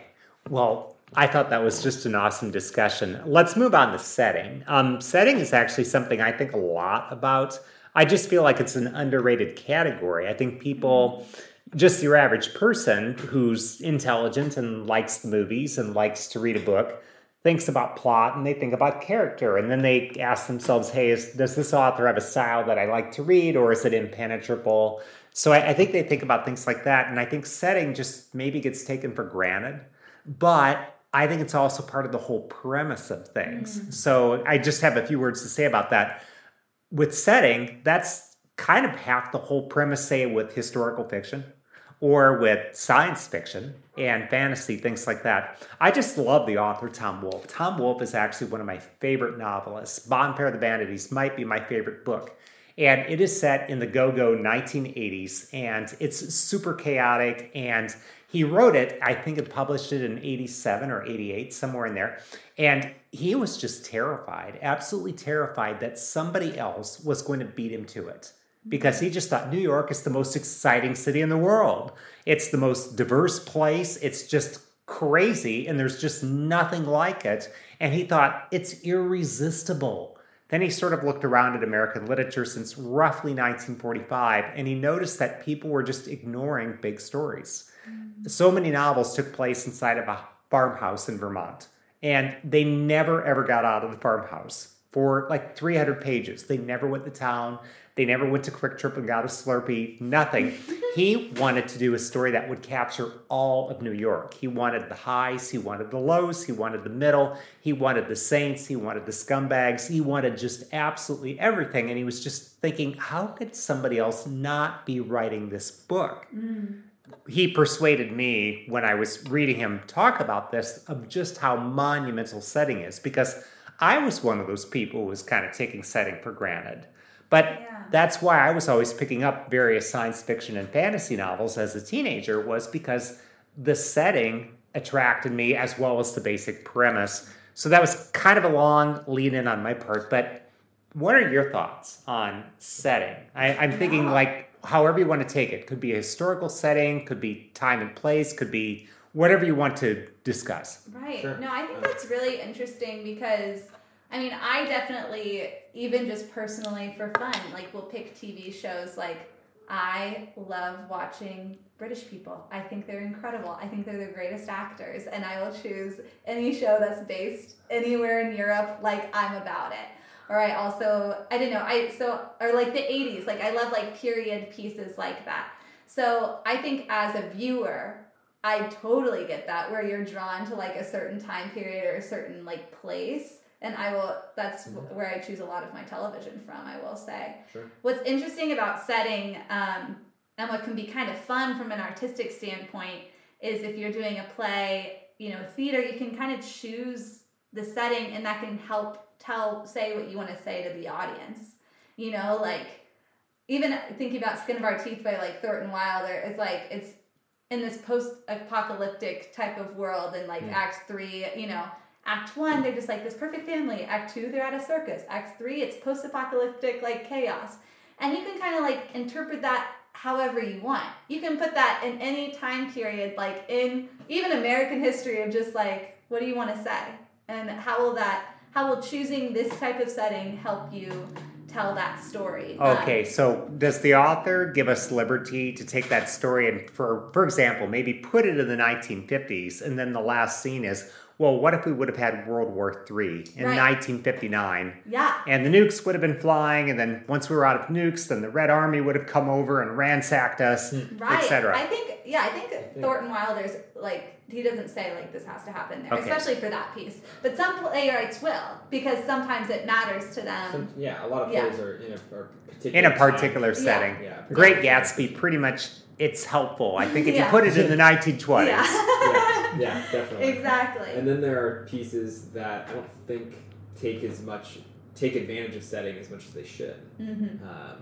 I'm gonna direct You Can't Take It With You, which is a very famous American comedy, one of the most produced plays of all time in America, and it is set also in New York City, in the 1930s Depression era, and I don't think it takes advantage of that at all. It's with a wealthy family. They're not feeling any kind of hardship. Of course, it's a comedy, but it's not. I don't think it takes advantage of that. So when a story kind of wastes that, it is a little disappointing. You feel maybe just a little ripped off. Yeah. Because people are. I think everybody has free will. I think that to say otherwise would be a very negative and pessimistic thing. That being said, I feel like we are all creatures of our time and place. Mm-hmm. We do get shaped and formed just a little bit by the era and the location in which we live. Yeah, no, I am totally with you. And I think when it comes to stories like that, what a great opportunity is, like, as a director, is you can try to find ways to bring out that time period. Even if it's not, like, obvious in the script, it's not breaking any bounds to kind of drop hints of Great Depression, or how can we tell that in, like, the actors' responses to things. Like, how do we draw that out a little bit, even if it's just not, like, clear on the page? And that's why, like, dramaturgy is so important for, like, if you're wanting to produce a play, knowing when it was written can, even if it's not obvious of, like, why they wrote it, it might be to them. And they just didn't make it obvious because maybe the place they were in, maybe the people they were around, that wasn't maybe socially polite to make it that in your face, but they still wanted to tell a story. You remind me of something that I read about Agatha Christie, which Agatha Christie, of course, wrote, I can't remember, maybe about 85 murder mysteries. Yeah. And she actually is the world's #1 best-selling novelist of all time. Mm-hmm. I believe that publishers apparently keep terrible records, but they think that she sold at least 2 billion books, which is, I think, maybe 6 times as many as Stephen King. Wow. So she's the cat's meow. Yeah. She's the caterpillar's kimono. She's like, she's the elephant's instep. All of these things. She's just amazing. Yeah. Well, they say that if you read her books now, you pick up all of these historical period details that really establish a setting. For example, she'll just casually refer to gramophones and just whatever the technology was at the time. And it's all incidental to her. But now you read these things that were written 85 years ago, like Murder on the Orient Express. Right. And you just have to situate it in that era. I suppose you could try to update it, but you probably have to convolute it in order to do so. Exactly. So. Which can run into some issues. Yeah. And people would be wondering, why are you contaminating Agatha? I mean, Agatha sold 2 billion books, and who are you? Yeah. Exactly. Yeah. So what do we think about, like, changing the setting and time period of, like, Shakespeare, which is very common? You put Macbeth in feudal Japan instead of Scotland. I think it's great. Okay. I do too. I think it's great. I don't want to just say it's done well. Yeah. Yeah, exactly. We saw like a Beatles interpretation. Oh my gosh, what was it? It was like Two Gentlemen of Verona, maybe, and it was the Beatles in the 60s. Everybody was dressed like the Beatles. Yeah. And we were like, why? Why? Like, If it doesn't have a point, if it's just for fun, I'm like, but if you have like, it's rooted in something that you're passionate about and you're like, this would be really cool to like tie this in, like more power to you. Amazing. Go for it. Yeah. I think it all just depends upon execution. Right. Essentially. For sure. Okay. Symbols in theater. What constitutes an ideal symbol? We were talking about this before. We were. And we were kind of came to an agreement of like a symbol can't be like so in your face, or shouldn't. Well, be so yeah, in it your can face. be, but It can be, but it shouldn't be so in your face that it's just like so obvious. I don't know. So like I was like, well, Superman as a Christ figure. I'm like, okay, you can make him a Christ figure in some ways, but if it's so like in what was it? In Man of Steel, or maybe it was the sequel to that. I don't know. But anyway, in Man of Steel, there's a scene, there's a shot where he's like, looks like he's like on a cross, like crucified on a cross, and you're just like, yeah, Zack Snyder, we get it. Like he's the Christ figure. Okay, thank you very much. So that kind of stuff really bugs me. Yeah. And then you said something interesting about like how characters deal or deal with the symbols. Yeah, or having to like deal with the symbols. Like, we talk a lot about like heat as a symbol and how everyone's constantly talking about it. Like all the characters are like, oh, it's so hot in here. And then they just kind of continue on in their conversation, or, oh, why isn't the AC, just like something.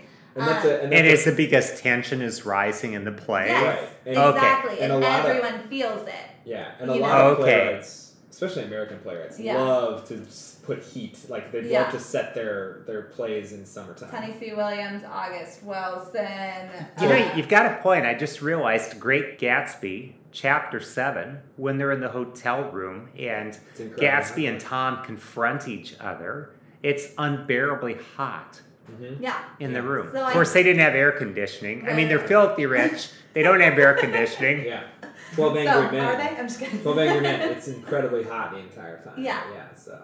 Yeah, or we were even talking about, there's this play called Clean House, and it's kind of, that one's a little in your face, but when you see it, her house is very clean. She's a very neurotic type person, and as her life starts unravels, so does her home. Okay. And so you see that like as an audience, and it's like truly very like profound experience. And so I think things like that, where the symbol affects the character, it's being affected as the character is going on their journey. I think that's a little stronger than just an in-your-face, here's the symbol of the show. Yeah, and then it can't be too subtle, where Mm-hmm. like, well, maybe in the set, like, well, we're gonna make one wall, like the wallpaper's like kind of coming off, you know, to symbolize like whatever, Decay. The decay or whatever, of the family. Well, sunburn, peeling skin. Yeah, sure. It can't be so subtle that well, maybe only a few people pick up on it, and I think that's maybe okay. that's special. Maybe that's okay. Yeah. No, I actually kind of like that. I like the symbols that I get the first time around. Mm-hmm. Yeah. And then I like the symbols that I missed that I catch the second time around. And then I like the symbols that I catch when I read it 10 years later. Sure. And I'm probably not as smart as I was 10 years ago, but for whatever reason I picked up on it. Sure. So Exactly. And I love like when two people have different views on what a symbol means. Maybe it could mean two very different things to two different people. I think that's perfect. Beautiful. There's this scene in the movie Strangers on a Train by Hitchcock, which if people haven't seen it, it's really great because this, I probably shouldn't recite the whole play. I'll try to be brief, but there's this guy who's a tennis star and he does not get along with his wife, and that's kind of well known from the newspapers. But he meets this whack job on a train, and they're traveling and they're having dinner together, and the whack job proposes, I really can't stand my father, and you could kill my father and I could kill your wife, and it would be great because crisscross, there's no motive. Like, how would they ever catch either one of us? Here I go kill your wife, there's no explanation, so they wouldn't catch me. And you kill my father, and boom, you get away with it, and everybody's happy, Right. And so the tennis star just kind of ignores him, and then the psycho goes ahead and kills the man's wife. Oh, wow. Well, because he's psycho. He's doing his job, so... in his mind. Yeah, in his mind, he's doing his job. So later in the movie, there's this scene where I think a policeman shows up at the psycho's house, and the dog transforms into 3 different symbols in a very short period of time. Like when he's with the policeman, he's man's best friend, and he's this cuddly little thing. And then when he's in the house, he's this snarling beast from hell. And then in this third scene, then he's the person who solves part of the crime by sniffing out. So, I mean, the dog plays 3 different roles. So, I mean, is he man's best friend? No. He could be the snarling beast from hell. No. He could be the kind of like the wise symbol, that finds something out. And it was just great because Hitchcock just switches it, boom, boom, boom. Right. And, of course, I missed all this. I had to read this in a commentary. But then afterward, I was like, I guess this is why I'm reading the commentary, because that's so good. Right. Yeah, I just watched I May Destroy You, and the finale, it switches from like you watch the whole end of like the story, you think, and then the scene starts over, and then you watch a whole different way it could go down, and then it starts over and whatever. But she's like a writer, you're going on this journey with her, and so you don't really know like what happened, honestly. And I think there's like, that's the beauty of it, is because she was going on this path and she was dreaming up all these scenarios and driving herself crazy. But in the end, she kind of had to work through that, and it really nothing happened. None of those. None of it happened. It was all in her head. Yeah. Okay. Yeah, which is just, I think it's just so powerful in like those moments. It's like, no, sometimes you just have to go through it yourself in your own kind of way, your own terms. So from like a storytelling standpoint, I think Michaela Cole's incredible because she wrote that and acted in it. Thank you. I love stuff like that. I'm going to look that one up. Yeah, that one sounds great. That one sounds great. Well, let's maybe finish up this discussion of plot, character setting with themes. Mark Twain said, literature and plays that preach on the surface inevitably fail. They are preachy, they club you over the head. You were kind of talking about that a little bit earlier. And I guess it's because I teach a class in World War II and Cold War. I just immediately think of Soviet art or Nazi art. And I just got done reading a book about a true story of a lady who defected from North Korea and what things were like there. And pretty much all of their literature and movies and everything centers around worshiping the dictator of the country. So, I mean, they create like this whole cult of personality. So all of that literature preached, and movies, etc. in the Soviets, the Nazis, the North Koreans, that just preach. And it fails. It's just terrible. It will not stand. It did not withstand any sort of test of time. Right. But then Mark Twain said, you have to preach, but you have to preach underneath the surface. If you preach on the surface, everyone will not like you. If you preach underneath the surface, that's the only way your work can survive. And I just would love to hear your thoughts on how do we have a strong theme and not beat the reader to death with it. Right. That almost makes me think, or just as you were saying that, or what's underneath the surface, just as like an actor, just knowing like your subtext very well, I think, and that also kind of ties into theme, because like, what are you saying? What are you trying to say? Or, what is your character trying to tell through this whole story? And it might be different than what is the end. Well, what do you mean by subtext for people who are not familiar with all this theater talk? Sorry. So subtext is, so I could be like, hey, Will, how are you doing? But with, my inflection, I'm really like, why weren't you home earlier? Gotcha. Gotcha. Or you could be kind of flirty. Yeah, or like, how are you doing? Or you could be completely distracted, and you could be thinking, I wonder what's on Netflix today. Hey, Will, how's it going? Yeah. So, I mean, it could be multiple. Right. It could be multiple things. Right. So what are you really trying to say, basically, is the subtext. Okay, got it. And I think that's just what Mark Twain made me think of, where, what's underneath your line? What are you trying to say? And I didn't know where I was going with this, but I think as an actor, it's important to think about that. And that also ties into theme, because I think with you always have to like know, obviously, like what we've said, like you have to know what we're trying to say with the play, and not beating the like audience over. You can't act like the audience is stupid, because they're not. You know, I think just elevating your audience and trusting them that they're gonna get what you want, rather than spelling it out for them, I think is probably like my biggest takeaway. And just trusting yourself and trusting like your actors and what you've built together. Because like if you all know, if there's a collective agreement of what you're trying to do, I think that usually comes clear very well in my experience. And people can make the choice to be like, yeah, I liked that, or they'd be like, no, I didn't. But at least you put it out there and you trusted them with it.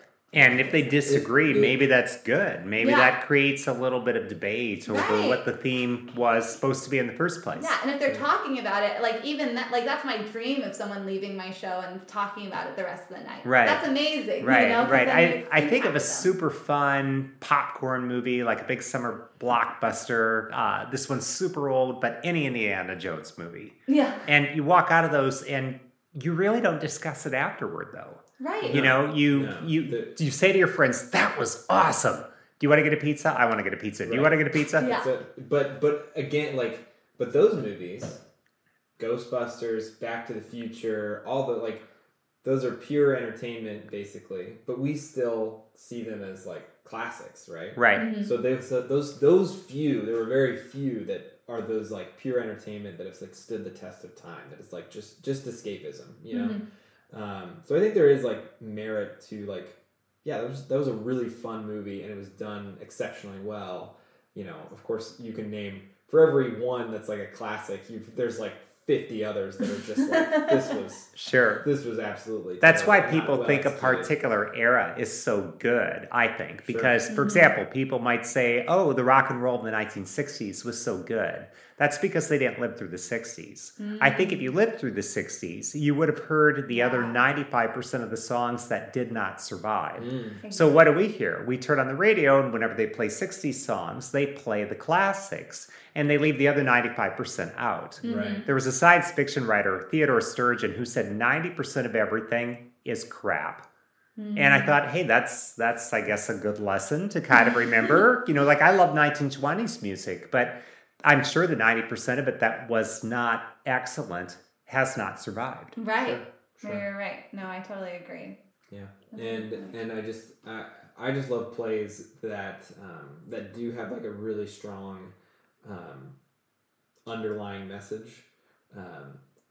One of my favorite plays of all time, and we did a podcast on it. It's called The Christians by Lucas Naif, and it has such a strong theme to it.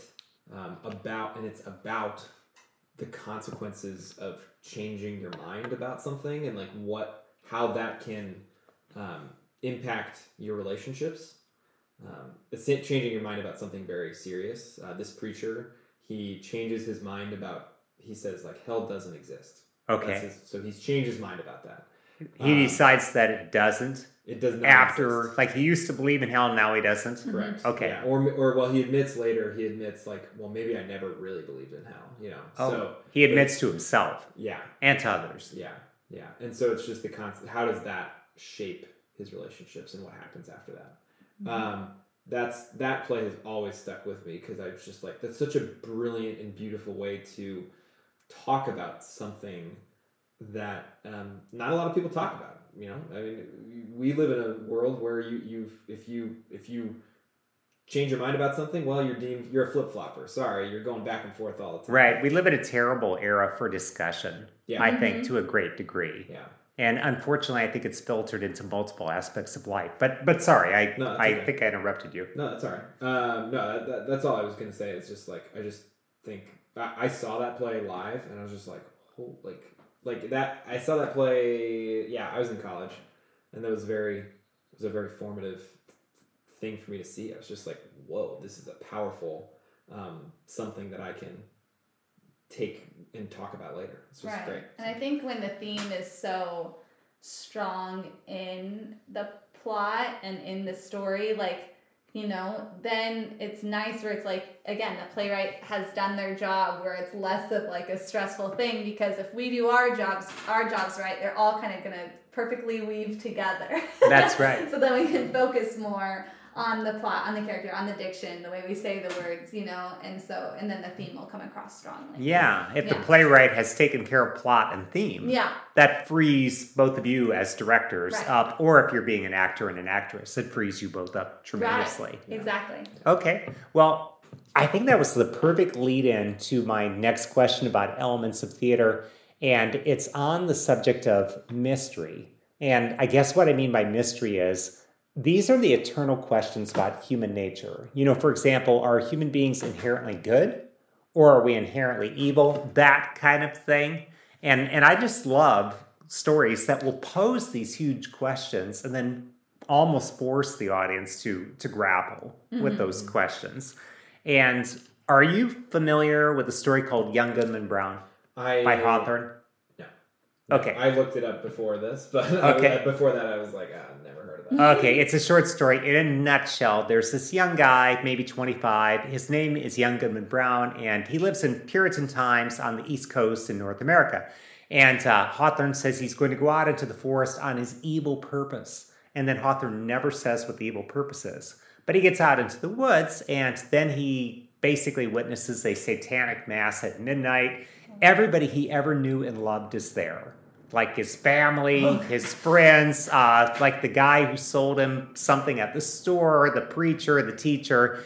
Everybody is there. And then he meets his beautiful wife. And she's out there too. And her name was Faith. She was going to be staying at home. And he was going to go off on his evil purpose and come back to his wife. And nobody was supposed to know. And then he was never going to do it again. Well, then she's out there too. Then he wakes up. It turns out he was asleep in the forest. But the big question was, okay, and by the way, this was the first, hey, it was a dream story. So it was not considered a cheat at the time. Like, okay, if it's a dream, it's kind of a cheat. Like, and then I woke up, right before the shark ate me, So it wasn't considered a cheat.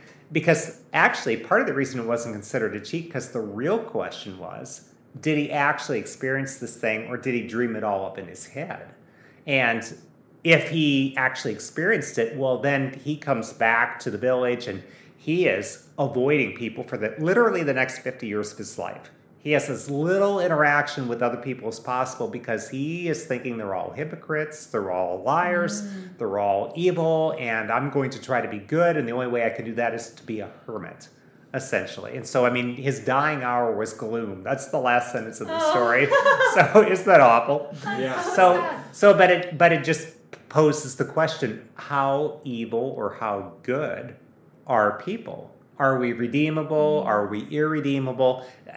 I'm just using this as an example to just ask you this question about mystery, just posing these enormous questions. When you personally both think about creating a mystery or posing a big question, how do you go about doing that?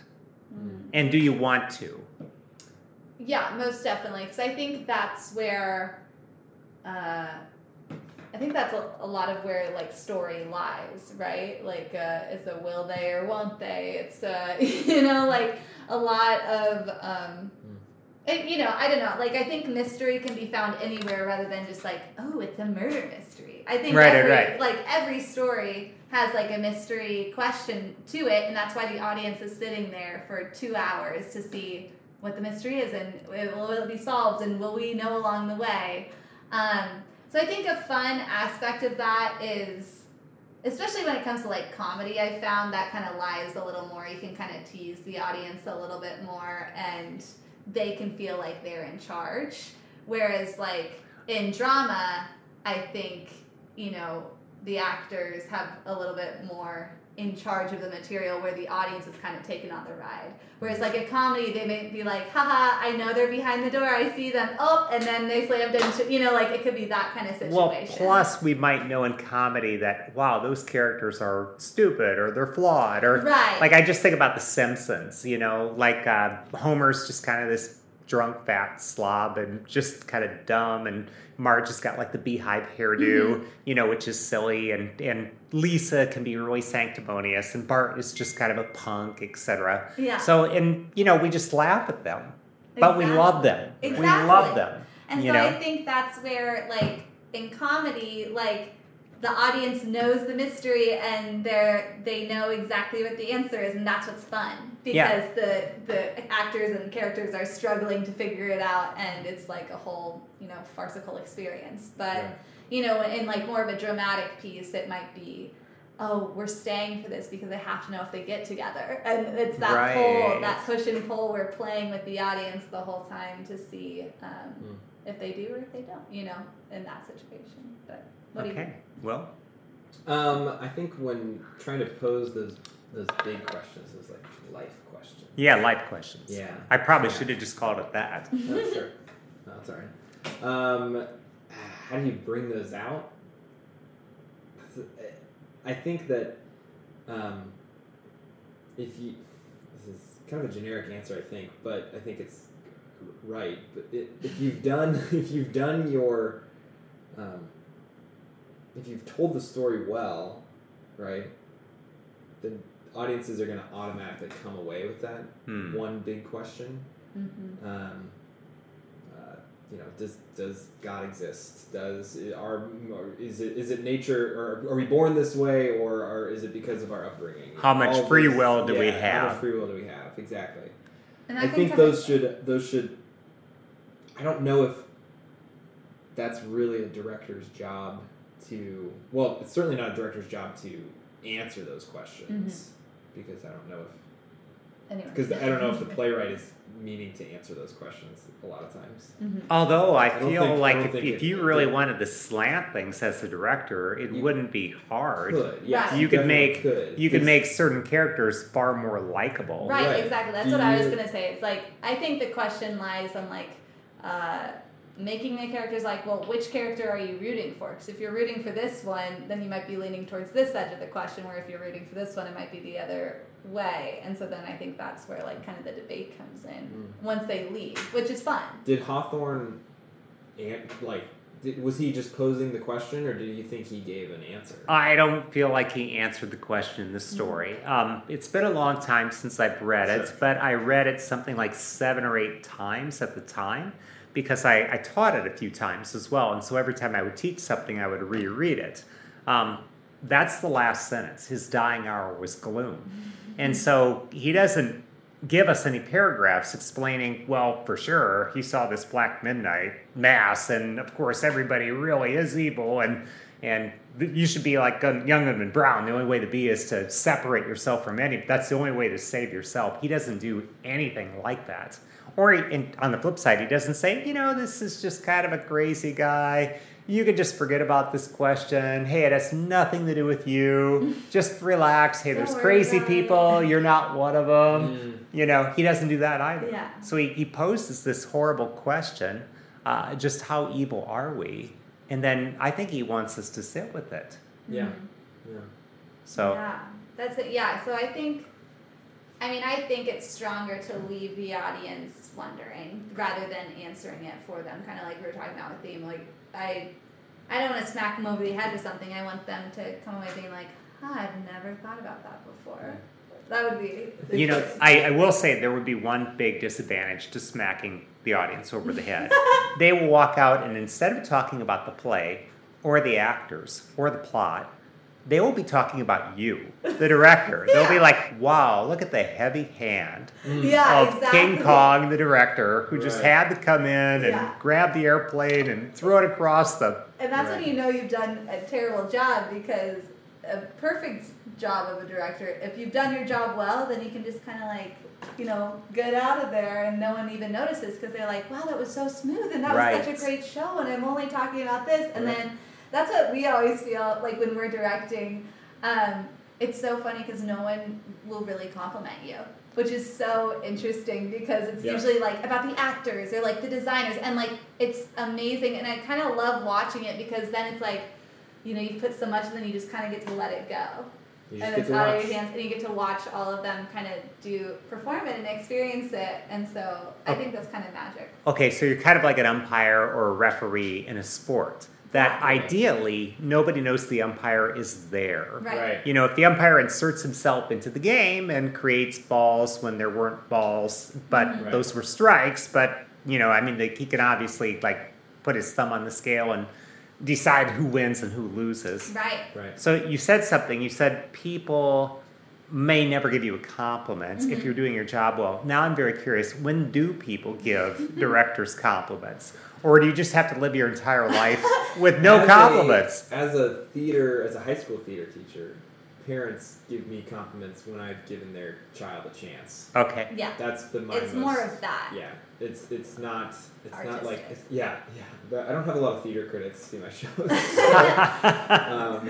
No, I think You see some guy in the back with the French hat and the whatever, then you know you're in trouble. Yeah, and I'm like, oh my gosh, we're gonna be at the front page of the Times tomorrow. Yeah. no, I think like I have been like complimented before, but it's by people who know to do that, who are more experienced like theater makers. I just think like the greatest compliment I ever received as a director is with Gruesome Playground Injuries. One of my professors came up to me and was like, "What are you getting your master's in directing?" You know, like, and it was just like, huh. But It was an inadvertent compliment. Yeah. But those are the best kind. Exactly. They are. They're the best kind. Yeah. Yeah. And then there was a parent who came up to me after our fall play, and he was like, "That's the best show I've ever seen." And I was like, "All right, well, I don't know about that." That feels extreme. Yeah. Yeah. Just like I don't think that really means anything. It's very nice, but but you it's must not have few seen a lot of times. theater. Yeah. It wasn't that good. No. It was fun. So no, it was good. It was Yeah. good. But yeah, so I think it's an interesting concept though, because you work so hard and then it's like, oh, but you're working so hard so that others can shine and that you can all kind of shine together, and seeing them do that, you feel it. You feel like a proud parent, I think, would feel. I'm not a parent, but like Yeah. I'm sure that's how you would feel. Yeah. So yeah, I don't know. I love it. Okay. Well, we are approaching the end of the interview. I have two last questions. Here's the first of two. What should I have asked? Or what do people not know about theater that you would like to get across to people? Go out and see plays. I think it's I don't know. Other than just experience it. If you maybe haven't seen a show since like high school or whatever, if you're in the Kansas City area, there's tons of great theater out there, and they're all coming back from after emerging from the COVID cocoon, I guess. And just get out there and see it and experience it for yourself. And that's what I would say. Yeah, and I think, well, and off of that, I think it's very tempting to make theater your whole life, or make acting your whole life, or performing. It can be a very all-consuming. Yes, all-consuming. You can wind up like Clint Eastwood, yes, where you're 90 and you're and you're still doing it. Yeah. I mean, he's directing, he's acting. Right, Oh my it's gosh. insane. And so I think what I would say is I would suggest not to do that, and try to be, not to be Clint Eastwood because he's an icon, but I mean, try to be a well-rounded person, because that's where I think you'll be a stronger theater maker, filmmaker, is if you are seeing art in other people and other things and things you didn't know that you would like, and you do, and going out and doing that and getting away from it all for a little bit, so that when you come back to it, you're stronger and you're more self-assured because you've experienced life, rather than constantly being in the world of theater. Then that's all you know how to do. I only know kind of how to act, rather than acting like this person I met the other day and we had a great conversation and now I could inhibit them, Engage with life more, Right, I guess is kind of. exactly. Otherwise, if I'm just in the theater all the time, maybe I'll just write plays about being in plays. Yeah. And then pretty soon I'll be writing plays about being in plays, about being in plays, about being in Exactly. plays. That was always the temptation in our playwriting classes. It was so hard to not do that, which isn't, because when you're in school, it's so hard to get out. There's a few early Stephen King novels. I read, 12 or 13 Stephen King novels before I was 30, and I don't know if I've read any since then, but he had about 3 in a row where the main character was a writer. And I thought, Yeah. that's really interesting. Interesting, Stephen King. I see you. Yeah, pretty much, yeah. So, okay, no, I love both of your pieces of advice there. Okay, here's my last question. Let's just fast forward your life, 15 years from today. And you are taking a stroll together. Maybe your kids are, ambling along with you. And you just, for whatever reason, you start looking back in the last 15 years and you just say, those were wonderful. So I guess my question is, why were those last 15 years wonderful? My goodness. I love it. I think because we kept life interesting. We made to take some directing advice here. It's like you got to make strong choices. That's what I say to my kids all the time. Make strong choices. Make them. Don't let yourself get pigeonholed. We didn't let ourselves get pigeonholed into our roles, basically. And I think, just expanding off of that, I always, just when thinking about becoming a parent, or I never want to be the type of parent where it's like all about my kid. I don't think I would be very good at that. Like, I think I would drive myself crazy, just the type of person I am. So I would want to kind of keep going with theater and still do what I'm passionate about and fill my cup both ways, and I think that's something that we hold really important in our relationship. We know that the other has creative passions and we want to still pursue them regardless. I mean, like, with the family's help in mind and keeping that being like the core of everything. But my parents both grew up, they were both working like very hard, and like I admired that so much. Like my mom would sell jewelry at these like farmers markets, and I would just go and I would attend the fair, and she was working. And so it's just, and I loved that because I got to see like my mom in action in the community and building with that around her. And so I think I would want to do something like that, but in like the theater world. It's kind of a dream of ours to produce a show, I think, professionally. And so I think if we did like summer kind of production company, that would be really awesome. And just to constantly keep creating, because that's what we love to do, and it fulfills us both. So, yeah. Well, I totally hope that you will do it. Dream. Yeah. We'll see. Can't wait to see the shows that you produced and to listen to more episodes of The Playwrights. Oh, thank you. Available on Apple and Spotify. Yes, and anywhere you get your podcast. Thank you so much for interviewing us. We had such a good time. It was an absolute joy. Oh my gosh. Let's do it again sometime. Would love. Okay.